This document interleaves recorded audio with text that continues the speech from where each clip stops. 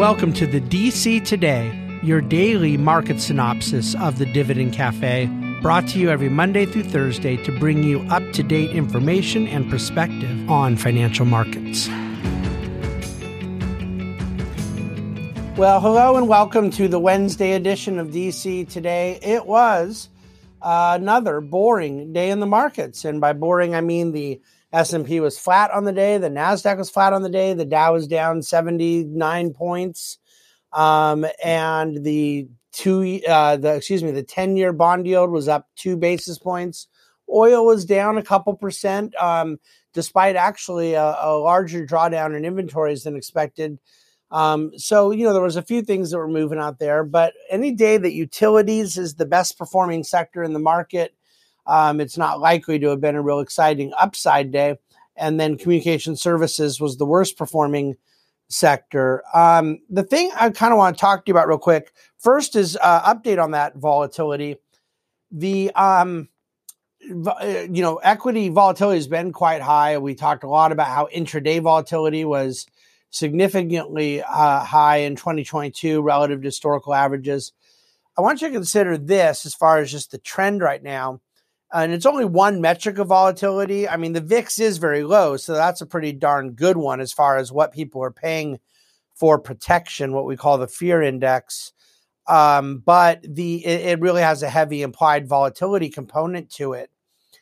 There were 80% of market days in January that were up, or that had an up or down 1% movement intraday.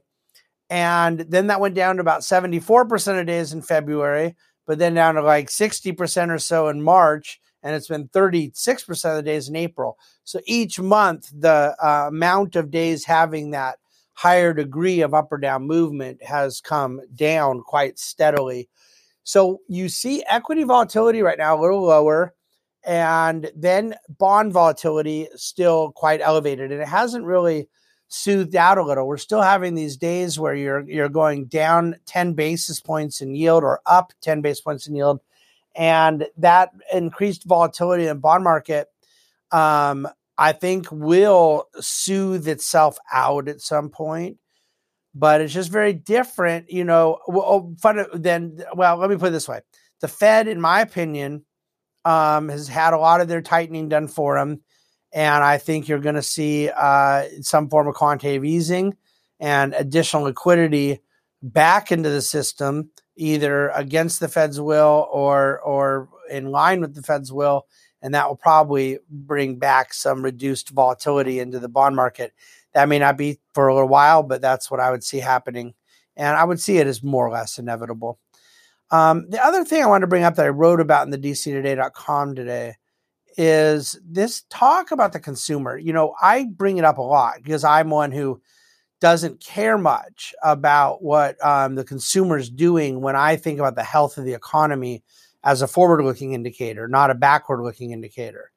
If I see that all of a sudden the consumer didn't spend a lot of money last quarter, I don't think that tells me much about next quarter. I think it tells me that last quarter credit must have tightened, because I do not think that the American consumer decided to buy themselves less things.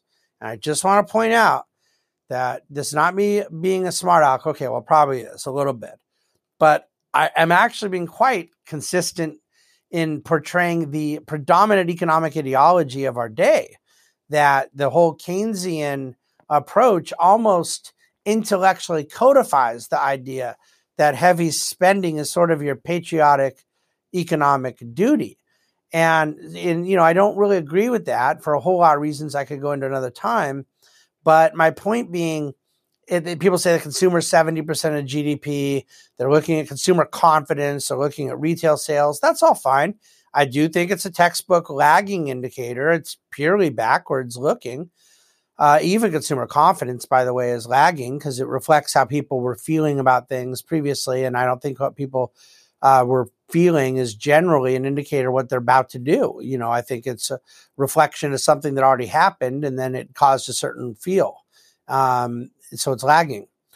But this is the point I'm trying to make. For those who say, oh boy, the consumer is going to tighten at some point, and then that's really where we'll get some recessionary activity. I mean, the consumer could spend less And that could, really exacerbate a recession. But my point is simply that when you look at the absolute levels of indebtedness for the consumer, the percentage is not about the level of debt. It's the debt divided by income. And this is a stat we've gone over many times. Your revolving credit divided by disposable income is not even at its 10-year post-crisis average, where there was no talk of recession. We're in recovery. It was mostly kind of, moderately good times. We weren't looking at contraction and yield curve inversion and housing correction and all that stuff. And at that period of time, it averaged about 6.6% of revolving credit to disposable income. And right now it's at 6.2%. And neither of those numbers are anywhere close to the 9 or 10% that we were in the decade coming up to the financial crisis. Now, the household's consumer was way overly levered at that point, and that was a big part of that purge. But where these ratios are now, I'm sorry, it's just simply not that high of a number, historically or on an absolute basis. And so it could change. It could get worse.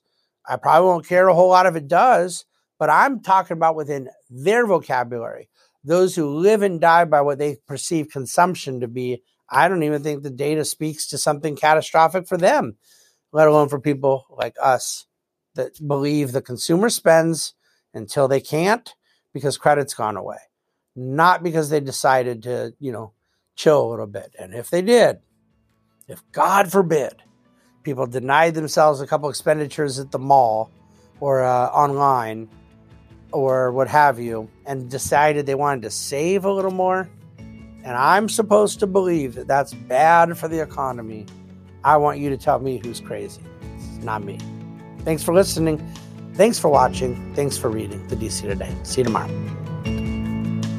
The Bahnsen Group is a group of investment professionals registered with Hightower Securities, LLC, member FINRA and SIPC, and with Hightower Advisors, LLC, a registered investment advisor with the SEC. Securities are offered through Hightower Securities, LLC. Advisory services are offered through Hightower Advisors, LLC. This is not an offer to buy or sell securities. No investment process is free of risk. There is no guarantee that the investment process or investment opportunities referenced herein will be profitable. Past performance is not indicative of current or future performance and is not a guarantee. The investment opportunities referenced herein may not be suitable for all investors. All data and information referenced herein are from sources believed to be reliable.